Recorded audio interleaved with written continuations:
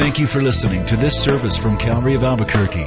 It's our hope that this message will help you grow in grace and in the knowledge of our Lord and Savior, Jesus Christ.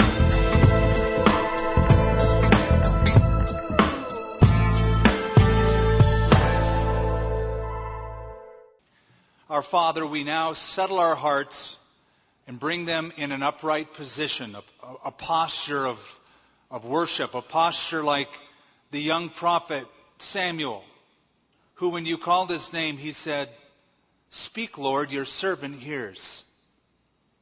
And we, your servants, younger and older, male and female, with all of the different backgrounds and all of the different cultures, even perhaps, and all of the different experiences we've had through this week, we come before you and we ask you to speak to us and speak into our lives and into the various circumstances and cause us to grow.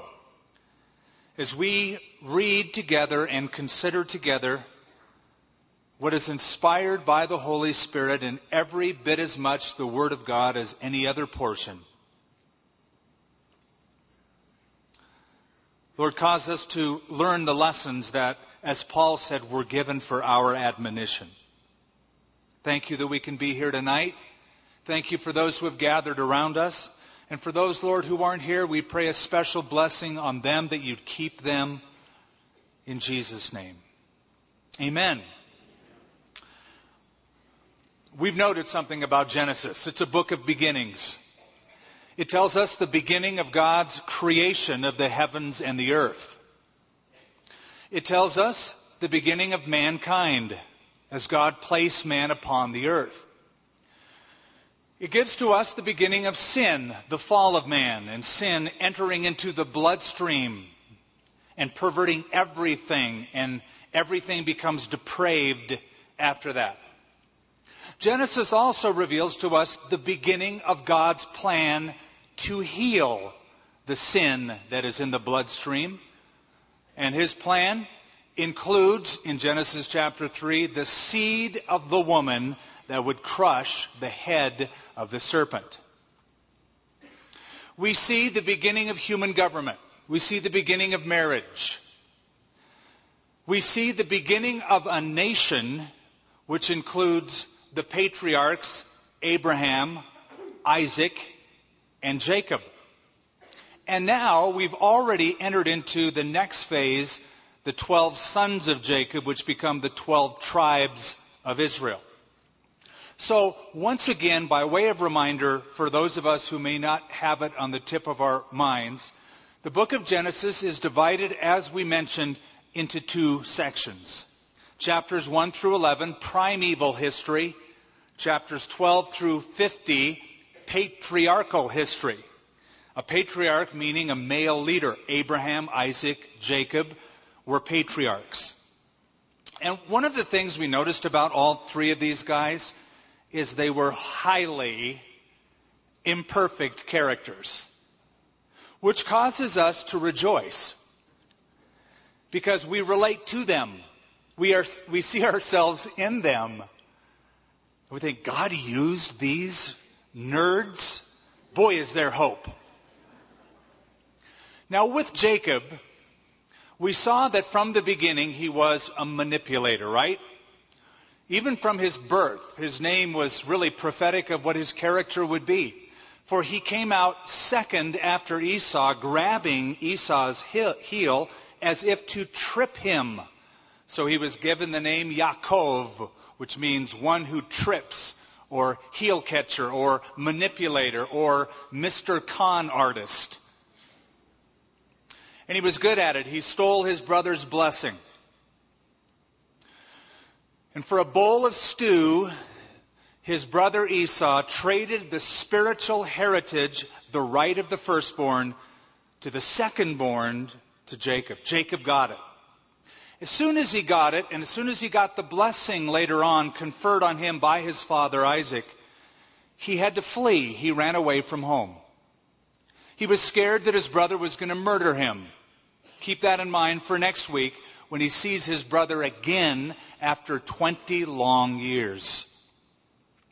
He has to run. He has to flee. And in the middle of the wilderness, in a barren spot. He's feeling all alone. He's feeling rejected. He thinks, I'll never see my family again.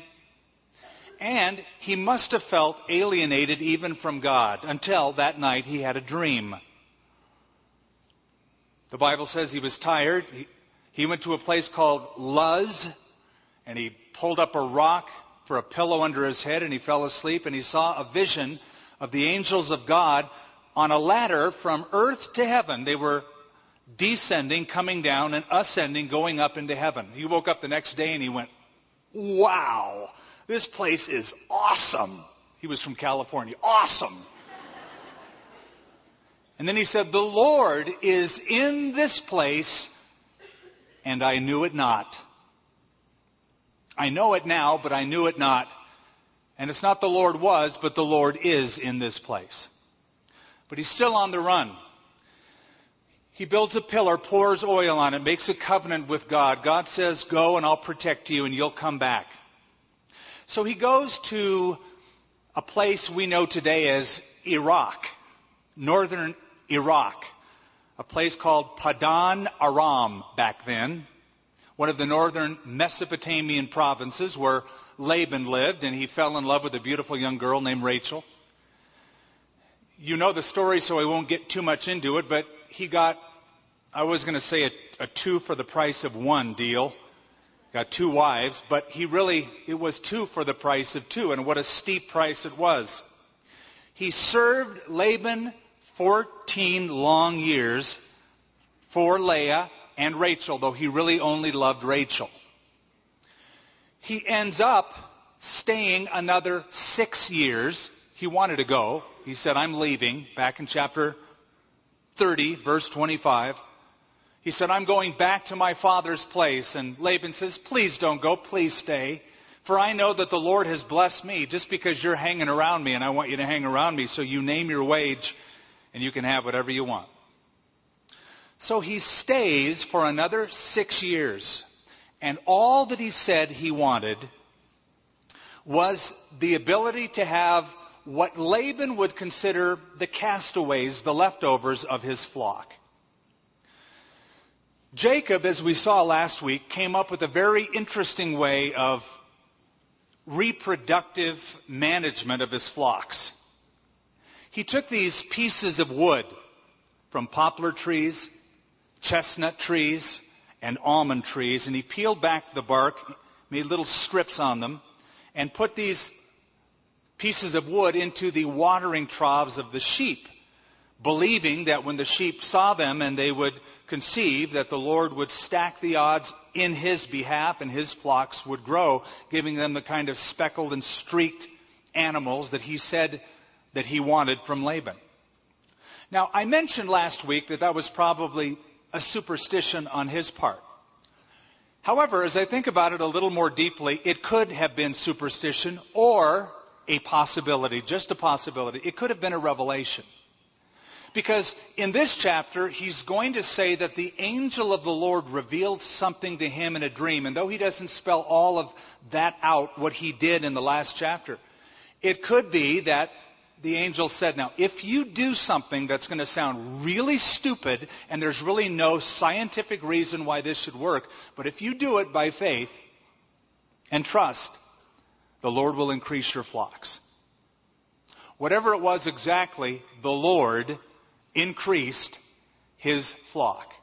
And that's where we come to now in chapter 31. As I mentioned, it's a long chapter. There are 55 verses in this chapter. I've divided it up into 3 sections, and we'll go through all 3 of the sections in one chapter tonight.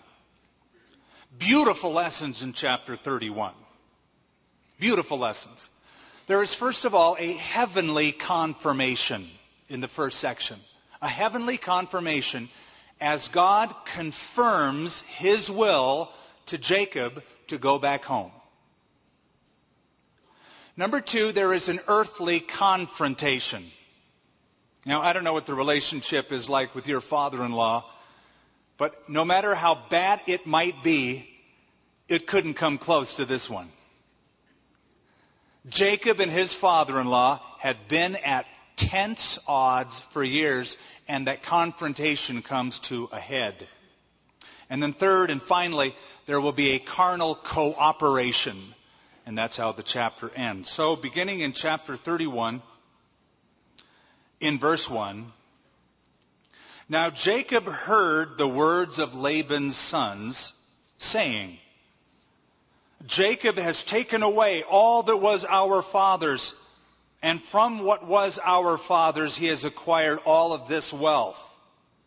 And Jacob saw that the countenance of Laban, and indeed it was not favorable toward him as before. The body language, the way Laban looked at Jacob, had changed. In communication, it's not just what we say, it's how we say it, right? Body language can convey much more than even words. For instance, you can say something, but by the tone of your voice or the stiffness of your posture or the rigidity of your lips, you can mean something completely different. You could say, for instance, to your wife, you look great.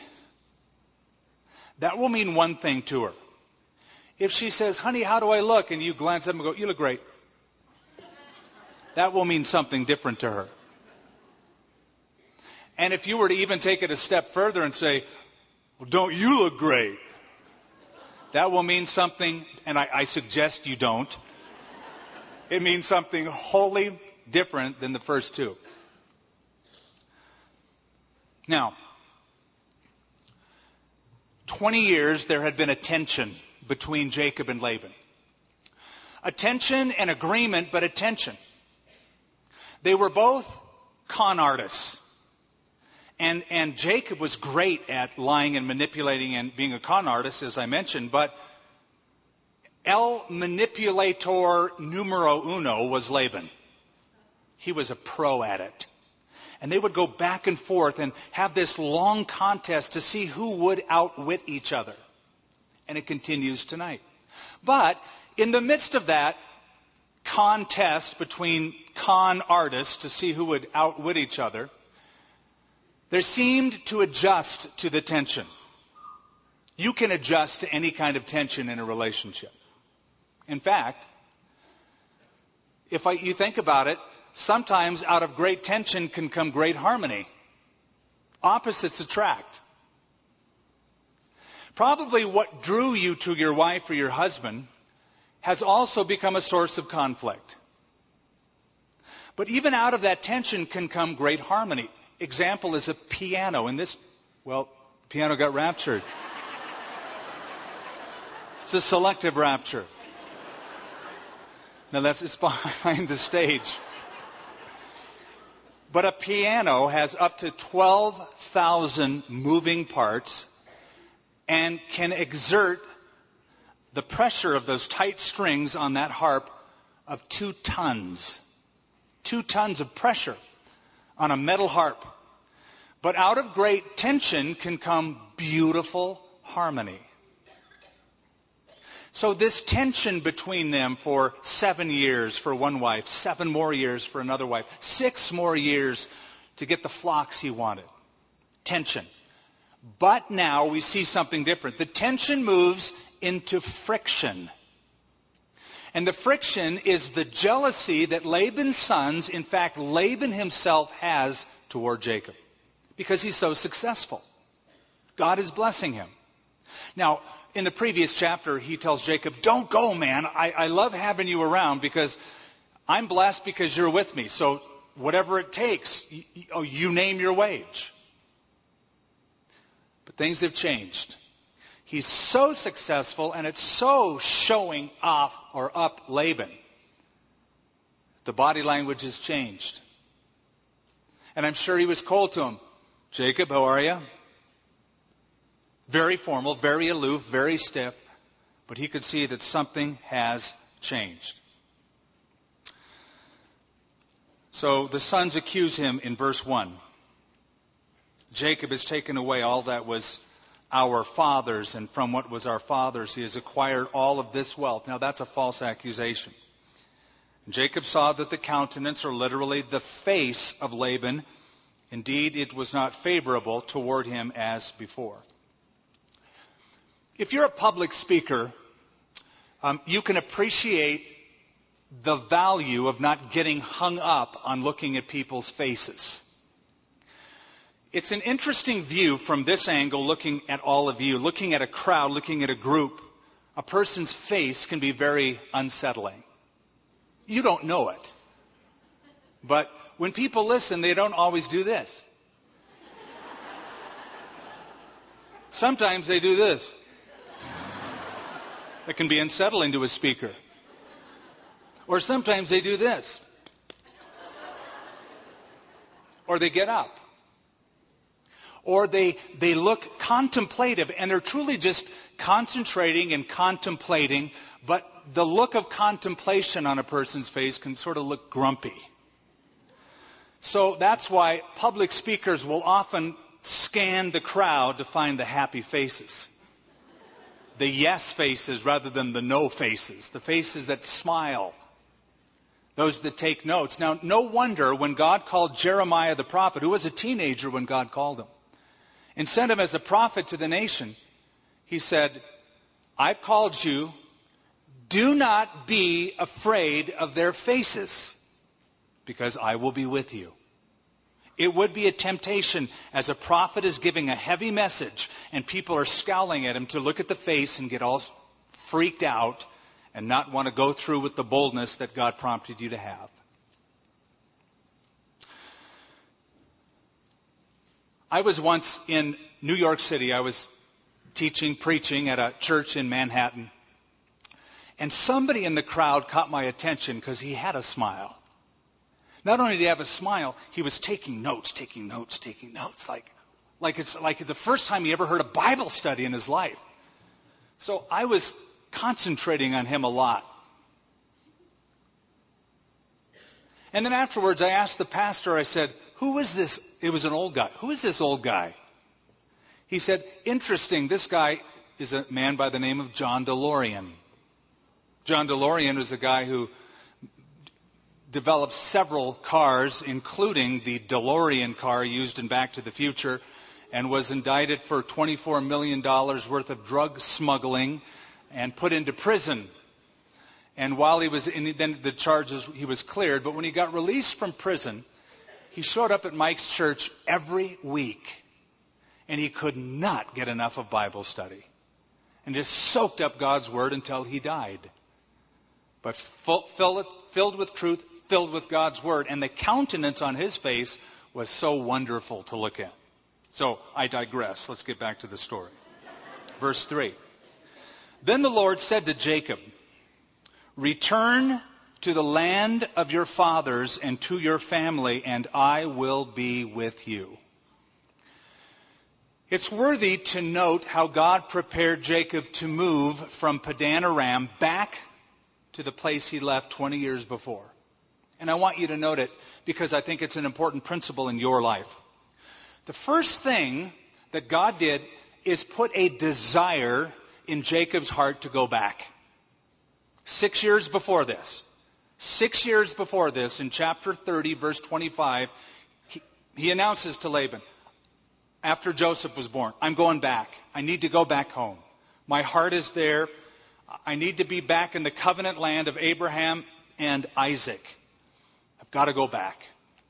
He didn't go back. He was talked into staying, and he did stay for 6 more years, but that desire never left him. It was a desire deep in his heart. He didn't react or act too quickly on it, but God put a desire in his heart. And that's the first step that God uses to move us from one experience to another or one place to another. He puts a desire deep within. David writes in Psalm 37, if you delight yourself in the Lord, He will give you the desires of your heart. I don't think that means God will give you your heart's desire. Whatever little feeling you have in your heart at that time, I really want that. Okay, I'll do it.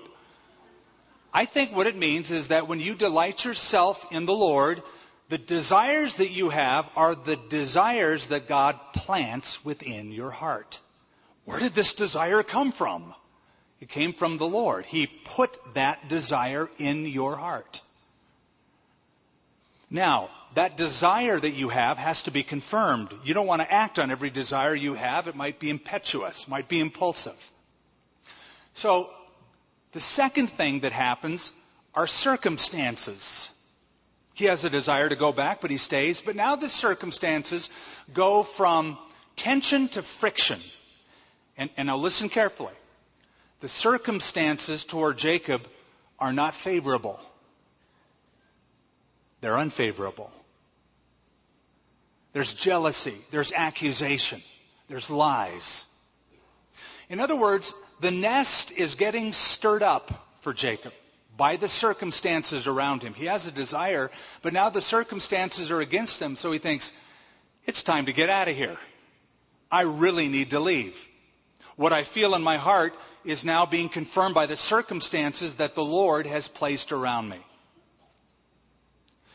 Now keep that in mind. When things turn sour in your life, you're apt to complain. God can't be in this. Don't be so sure. Oh, God, why would you allow this to happen? I can just hear the Lord sometimes going, you're going to ask me that? You've been praying for 2 months that something would change in your life. So now you got fired. It's about to change in your life.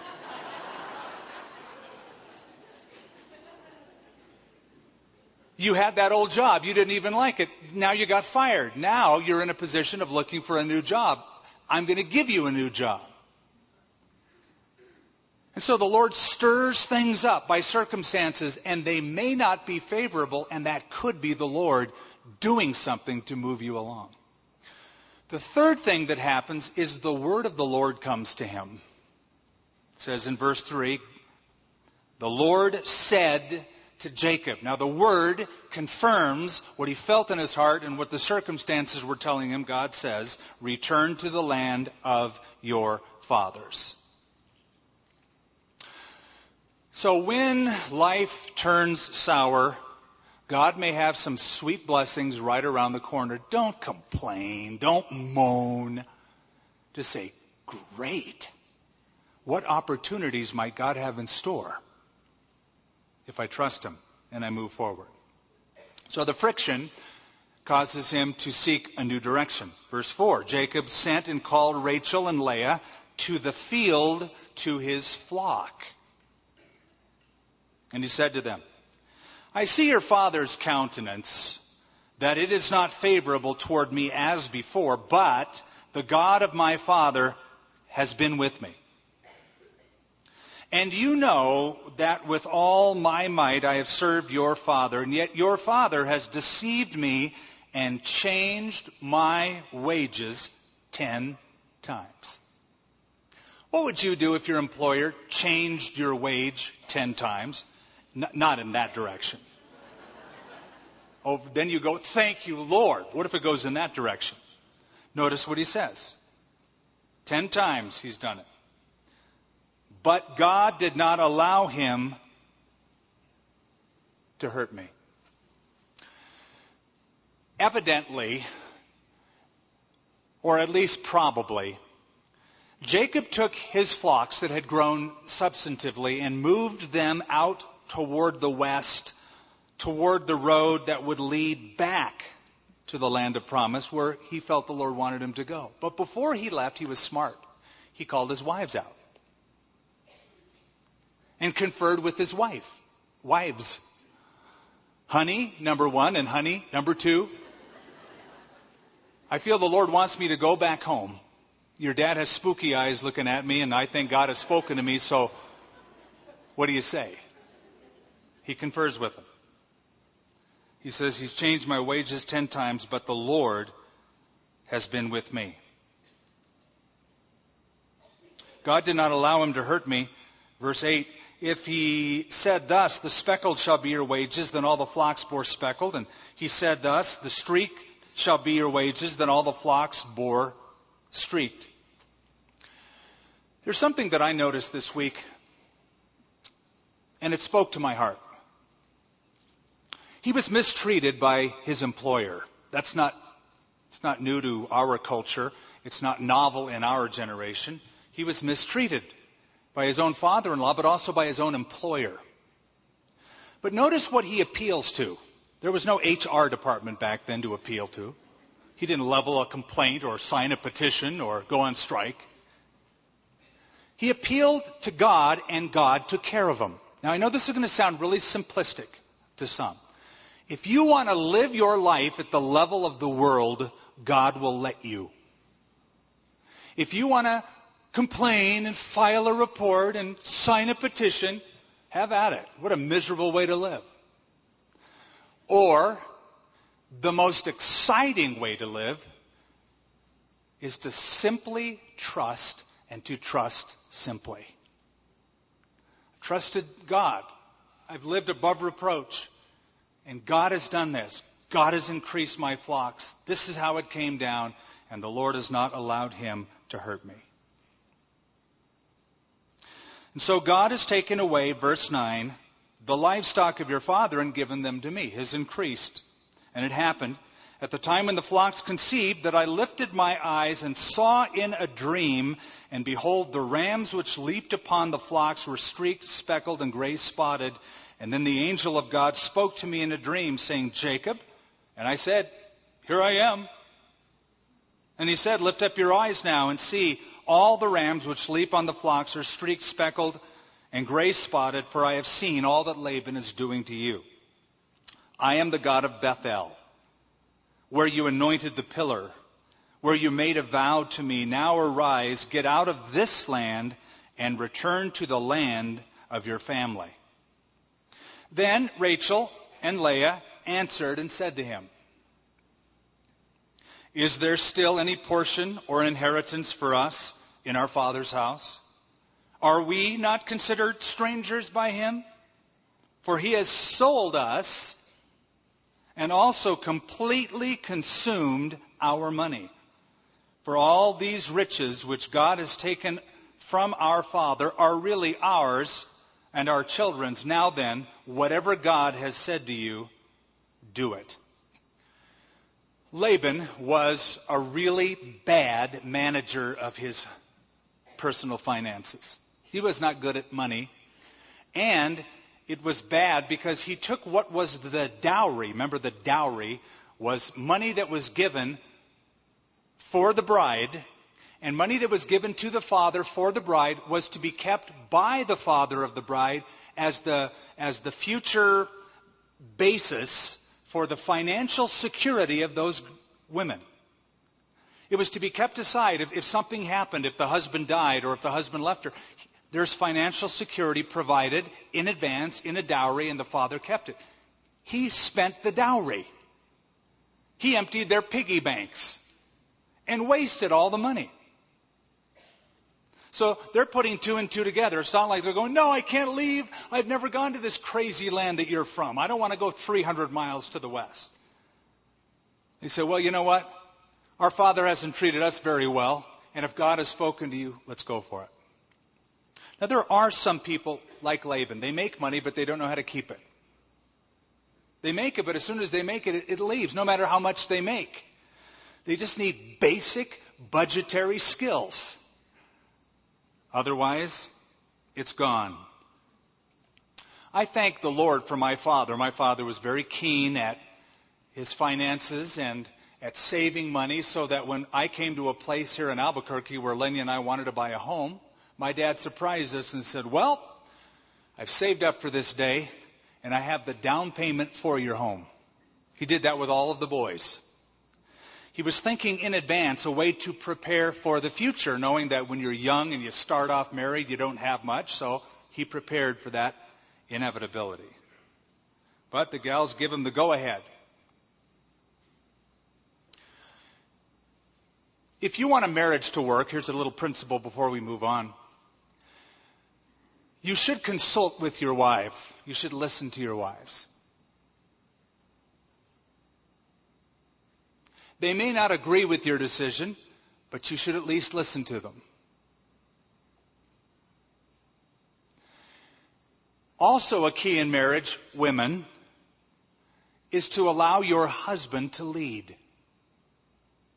I've met women who say, All I want in my home is a leader of the home. But as soon as the husband starts to make a choice to lead and make a decision, they go, what a dumb choice that was. How can I follow that? So while they're barking that he's not leading, as soon as he assumes leadership, they complain about that. It's not fair. The Bible says, and it's the dreaded word of this generation, wives, submit to your husbands, just like you would submit unto the Lord. Now, I know what you're thinking. You might be gritting your teeth even and saying, are you kidding? What if he makes stupid choices? That's okay. That's not your responsibility. God won't hold you responsibility for the idiotic choices your husband makes. He will hold him responsible for the idiotic choices that your husband makes. He will hold you responsible for submitting to your husband or not. And as I look at Jacob's life and the lives of his wives, it seemed that God was taking care of them. And again, as I said, if the husband is smart, he's going to listen and consult his wife. Encourage your husbands. Then Jacob arose. Now they're going to go. And set his sons and his wives on camels. Oh, man. No cars, no trains, no buses, no 747s. Here's a plane ticket. Have you ever ridden a camel? Okay, some of you went to Israel and you had a little camel ride. I took a camel ride around the pyramids in Egypt, and I thought, how on earth did people do that? Put everybody on a camel. And he carried away all of his livestock, all of his possessions which he had gained, and acquired livestock which he had gained in Padan Aram, to go to his father Isaac in the land of Canaan. Now Laban had gone to shear his sheep, and Rachel had stolen the household idols that were her father's. Now what is up with that? This is Rachel. This is the wife of the great patriarch Jacob, Abraham, Isaac, Jacob. And here's Rachel, who was married to him for all of this time. And he was under this covenant relationship with Yahweh, the God of the patriarchs. What's the household idols all about? The word in Hebrew is teraphim, and they were little statues that resembled people. And it was used, some believe that they were to remind them of their ancestors, or that the spirit of their ancestors lived within them. Others believe that deities would be working behind the statues, and so people in those days would actually consult the statues to get direction for their lives. Can you imagine how ridiculous that is? Excuse me, Mr. Idol. I'd like to know if I should go on this journey or not. Now, why is that ridiculous?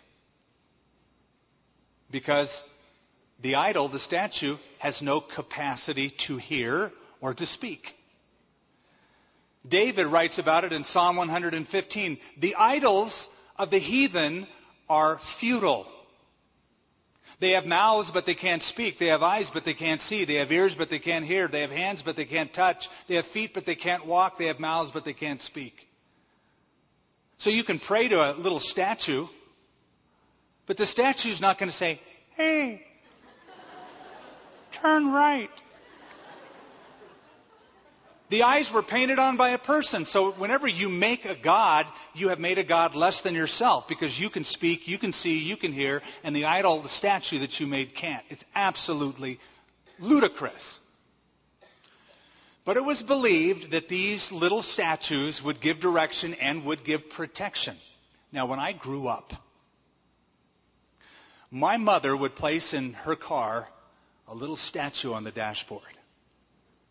I remember seeing this as a kid, a statue of a saint or of Mary, and I'd see it had a little magnet on it, and this dashboard was metal in those days, so it stuck to it. But as a kid, I even used to notice, I said, now, she's got the statue facing her, and yet she's going in that direction. I mean, it only makes sense. Mom, turn the statue around. At least can see where you're going. Even I had that much sense back then. She didn't want to listen. And Jacob stole away, verse 20, unknown to Laban the Syrian, in that he did not tell him that he intended to flee, so he fled with all that he had, and he arose and crossed the river and headed toward the mountains of Gilead. If you were with us a couple of weeks ago in Israel, do you remember the day we were going to Bet Shean and going then down the Jordan Valley toward Jerusalem? As you're going down the Jordan Valley, on the left-hand side or the eastern side of the Jordan River were the mountains of Gilead, a landmark. That's where he was headed, 300 miles to the west of Iraq.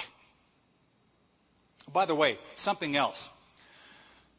There's a town in northern Iraq called Nuzi, N-U-Z-I, and there have been archaeological excavations, and they found documents, tablets at Nuzi, that talked about household gods, little teraphim, they're called in Hebrew, that whoever had them proved that they had the legal right of the inheritance of the family.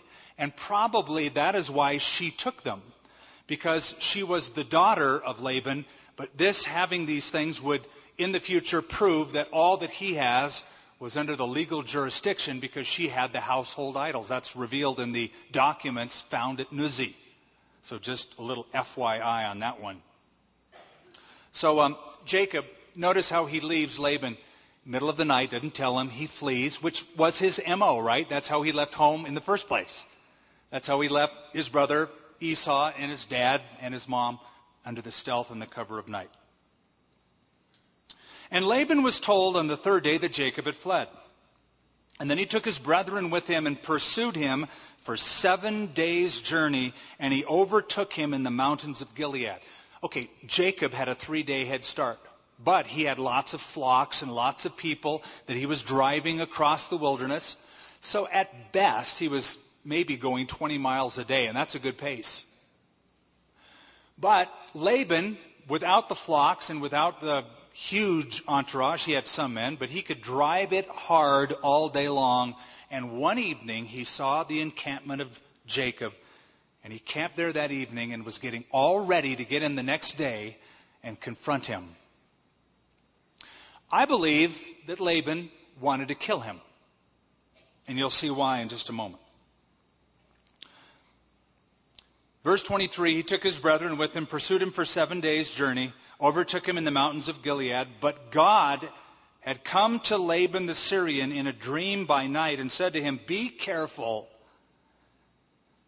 that you speak to Jacob neither good nor bad," or literally from good to bad. Don't let this conversation be impassioned with your own desire. Don't let it go from good to bad. I believe he had fully intended to kill Jacob. And you'll hear some of the language that he uses in the confrontation. Now, from verse 22 onward is the second part of the chapter. It's the earthly confrontation. After the heavenly confirmation, he goes. Now the earthly confrontation, he catches up with him. So Laban overtook Jacob, verse 25. Now Jacob pitched his tent in the mountains, and Laban with his brethren pitched in the mountains of Gilead. And Laban said to Jacob, "What have you done that you have stolen away unknown to me and carried away my daughters like captives taken with the sword?" Oh, he's so melodramatic. "Why did you flee away secretly and steal away from me and not tell me? For I might have sent you away with joy and songs, with timbrel and harp." Yeah, sure, you would have. I'd have thrown a big party, man, cake and music and really cool stuff. You have deprived your own family of a party. And you did not allow me to kiss my sons and daughters. Now you have done foolishly in so doing. It is in my power to do you harm. Bullies love to throw that out. But the God of your father spoke to me last night, saying, be careful that you speak to Jacob neither good nor bad. Of course, it doesn't sound like he's listening. And now you have surely gone because you greatly longed for your father's house. But why did you steal my gods? What a great question. How would you like to have gods that could be stolen? What a worthless God. I can't find my gods. Did you steal my gods? My gods have been kidnapped.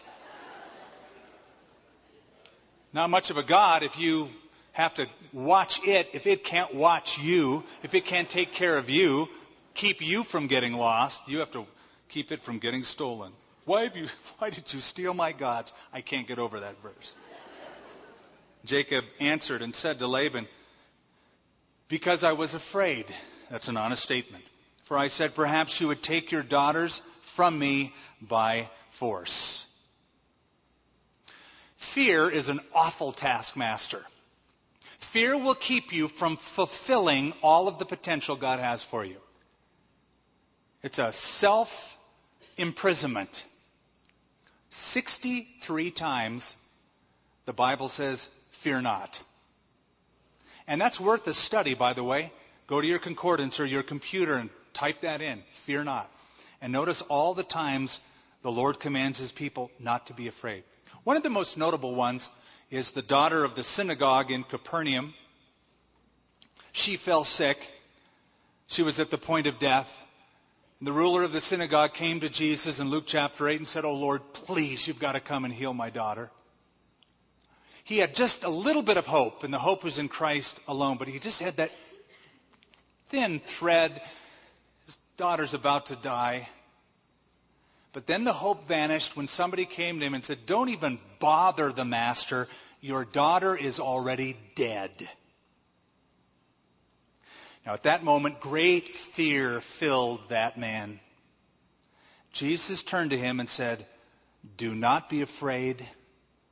Only believe. Do not be afraid, only believe. The cure for fear is faith. In fact, they're mutually exclusive. If you are a fearful person, you don't have faith. If you're filled with faith, you won't be filled with fear. One cancels out the other. Don't be afraid. Only believe. Jesus healed that young girl. He said, I was afraid. I said, perhaps you would take your daughters from me by force. Now listen to what he says. Listen how bold he gets. With whomever you find your gods, do not let him live. Uh-oh. In the presence of our brethren, identify what I have of yours and take it with you. For Jacob did not know that Rachel had stolen them.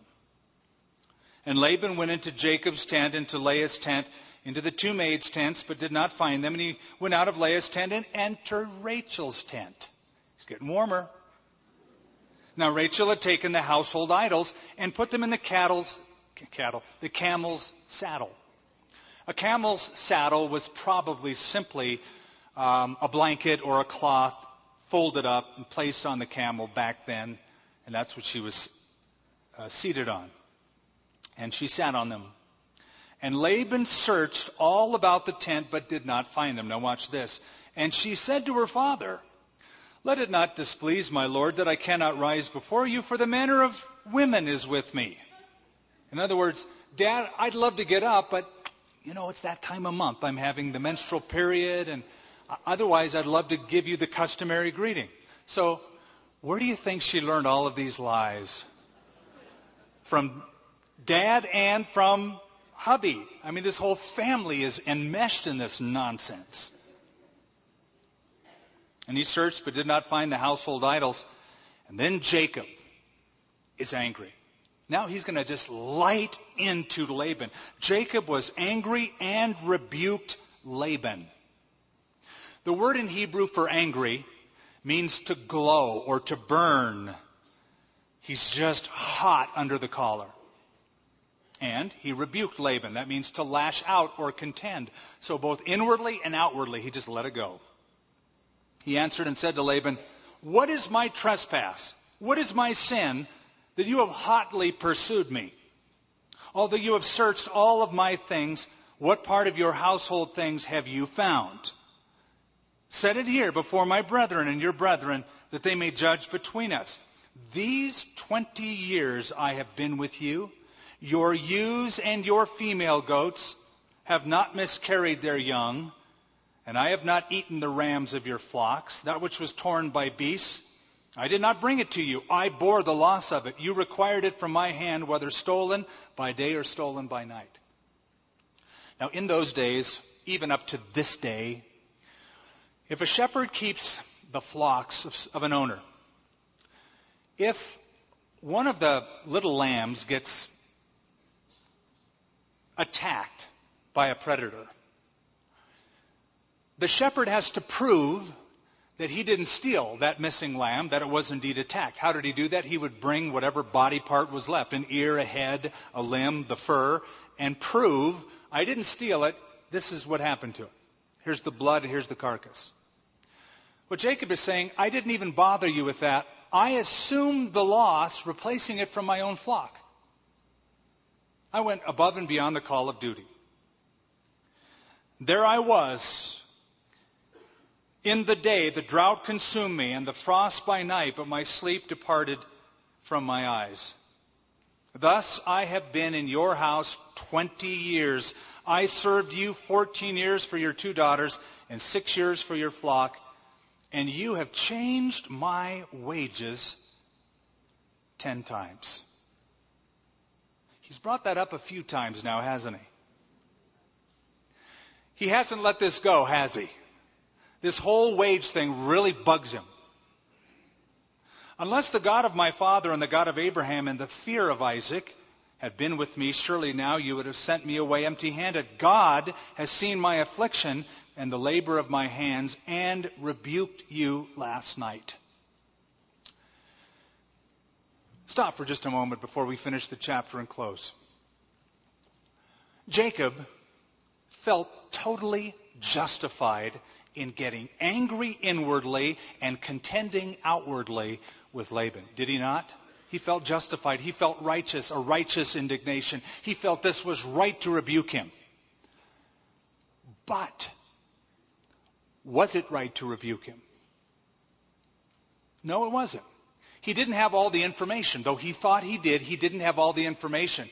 He is working on the premise that no one in his family has stolen anything from Laban. But did someone steal something? Sure, Rachel did. He doesn't know it yet. But he's just hot under the collar, not having all the information, getting in his digs and lashing out at Laban. He was not right. He was not justified. Next time you are ready to lash out at a person, and you think, I have all the information I need, you think twice. In fact, you think back to this chapter. When you're thinking, how could she? Why did he? I've got the documentation. You may not have all the story. And when you're ready to get in those digs, you're just being Jacob all over again. You see, the Bible says we see through a glass darkly. There's only one that I know of who knows everything about everything about every situation, who knows about every person's motive and exactly what happened at what time, and that would be God himself. The writer of Hebrews says all things are naked and open before the eyes of the one with whom we have to give an account. You don't have all the facts.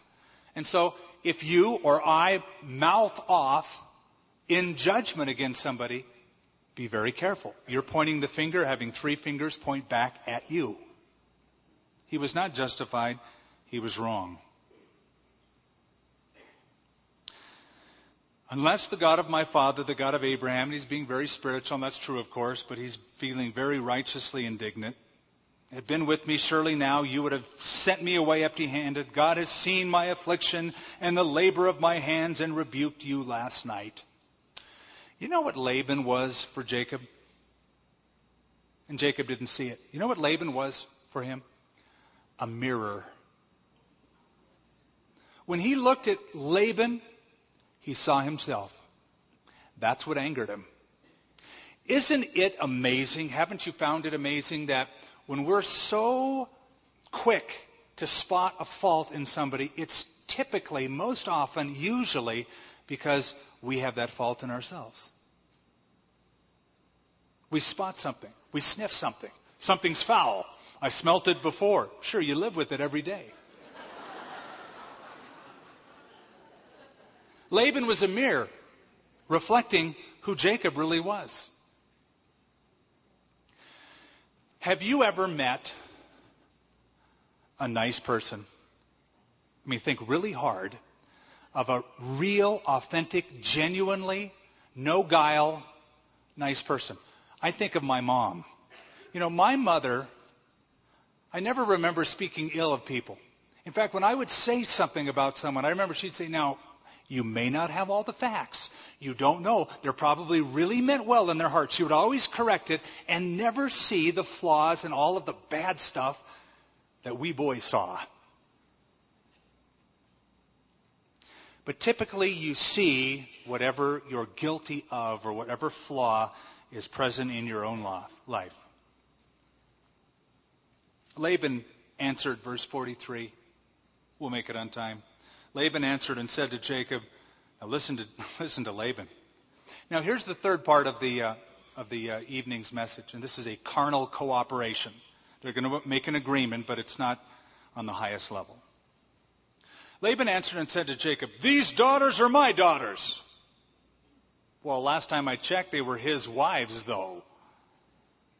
And these children are my children. And this flock is my flock. He's leaving out a lot of details. All that you see is mine. But what can I do this day to these my daughters or their children whom they have borne? Now therefore come, let us make a covenant, you and I, and let it be a witness between you and me. So Jacob took a stone and set it up as a pillar. And Jacob said to his brethren, gather stones. They took stones and made a heap. And they ate there on the heap. That is, they had a covenant meal. They cut the covenant. They sacrificed an animal. Blood was shed. They cut the covenant. They ate a meal that night by the pile of stones. And Laban called it Yegar Shahadutha. And Jacob called it Galid. I like Jacob's name better. Easier. The first is an Aramaic term. The second is a Hebrew term. The Aramaic and the Hebrew term mean exactly the same thing. A monument of witness. A monument of witness. By the way, Yegar Shahadutha, that little Aramaic construction, is the only time the Aramaic language is used in the Torah, the first 5 books of Moses. He's using the language from Iraq, from where he is from, and he calls it the pile or the heap or the monument of witness. Jacob called it Galid, means the same thing. And Laban said, this heap is a witness between you and me this day. Therefore, its name was called Galid. Also, Mizpah, which means to watch or to witness, Mizpah, because he said, may the Lord watch between you and me when we are absent from one another. Unfortunately, this little verse that we just read, which sounds so beautiful and so sweet and so spiritual and so romantic, has been sentimentalized and romanticized by the Christian church. In fact, there's something called the Mizpah blessing. It shows up in some of the ancient hymns. I've seen little pendants that's called the Mizpah blessing. The Lord watch between you and me. And it's seen as this romantic little pendant that you'd give somebody a blessing, a benediction, saying, you know, we're not going to be together all the time, so we just trust that the Lord will watch over us. That couldn't be further from the intent of the passage. This is not a benediction. This is a malediction. What he's saying is, you're a jerk. I don't trust you further than I can spit. And these stones are a witness. I can't keep my eye on you any longer, so God's going to keep his eye on you. That's the point. That's the point. So it just shows the propensity that many times we have as Christians to sacrifice the meaning of the text to give a sweet, romantic, little benedictive blessing when this was not meant to be a blessing at all. In fact, he says in verse 50, if you afflict my daughters, or you take other wives beside my daughters, although no man is with us, see, God is witness between you and me. Now you have the meaning of the text. Laban said to Jacob, here is the heap and here is this pillar, which I have placed between you and me. This heap is a witness, and this pillar is a witness, that I will not pass beyond this heap to you, and you will not pass beyond this heap and this pillar to me for harm. You get it? Here's the line in the sand. Right here. You've come all the way to Gilead. Here's the line. You will not go over this little pillar, this line, and come on my side, and I will stay out of your side. And if you dare cross this, God is watching you. And this pile of stones is the witness. The God of Abraham, the God of Nahor, the God of their father, judged between us. And Jacob swore by the fear of his father Jacob, and Jacob offered a sacrifice on the mountain and called his brethren to eat bread. And they ate and they stayed all night on the mountain. And early in the morning, Laban arose, kissed his sons and his daughters. Any mention of him giving a kiss on the cheek of Jacob? No, why would he? He probably looked at him and glared at him, or maybe nodded at him, hey. And then Laban departed and returned to his place. This is the very last time you will hear of Laban in the scripture. He passes away from the text. He passes away from the story. And no love is lost. The story continues with Jacob in the very, very next chapter. Now, chapter 32, which obviously we won't get to tonight, is a turning point in the life of Jacob. He has just left Iraq. And he's coming from Gilead now over the Jordan, and his brother is going to be there. His brother Esau, whom he betrayed. So if I were to give chapter 32 a title, I would call it Between Iraq and a Hard Place. But we'll get to that. We'll get to that next week. Now,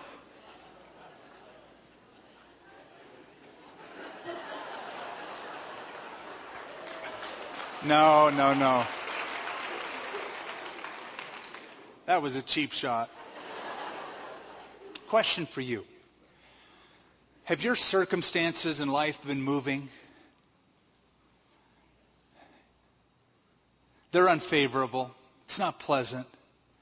Here you have been praying that God would do something different and great and move powerfully, and yet this happened. Ever thought that this could be part of the answer to that prayer?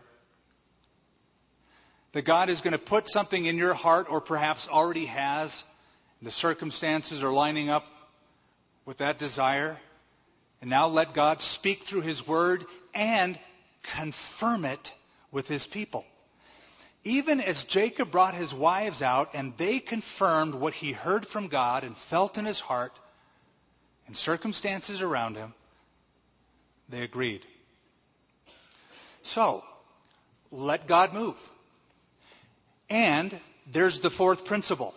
After God putting something in your heart, after the circumstances lining up, after hearing the voice of God through His Word, principle of Scripture, the fourth is the confirmation from the family, God's family. The Bible says in the multitude of counselors, there is safety. Get counsel. I don't mean a counselor you have to pay $50 a session for. Just the family of Christ, the body of Christ. Just run it by somebody who has maturity and insight and weigh all that together. Further, as we close, could it be that God has been moving you to Him?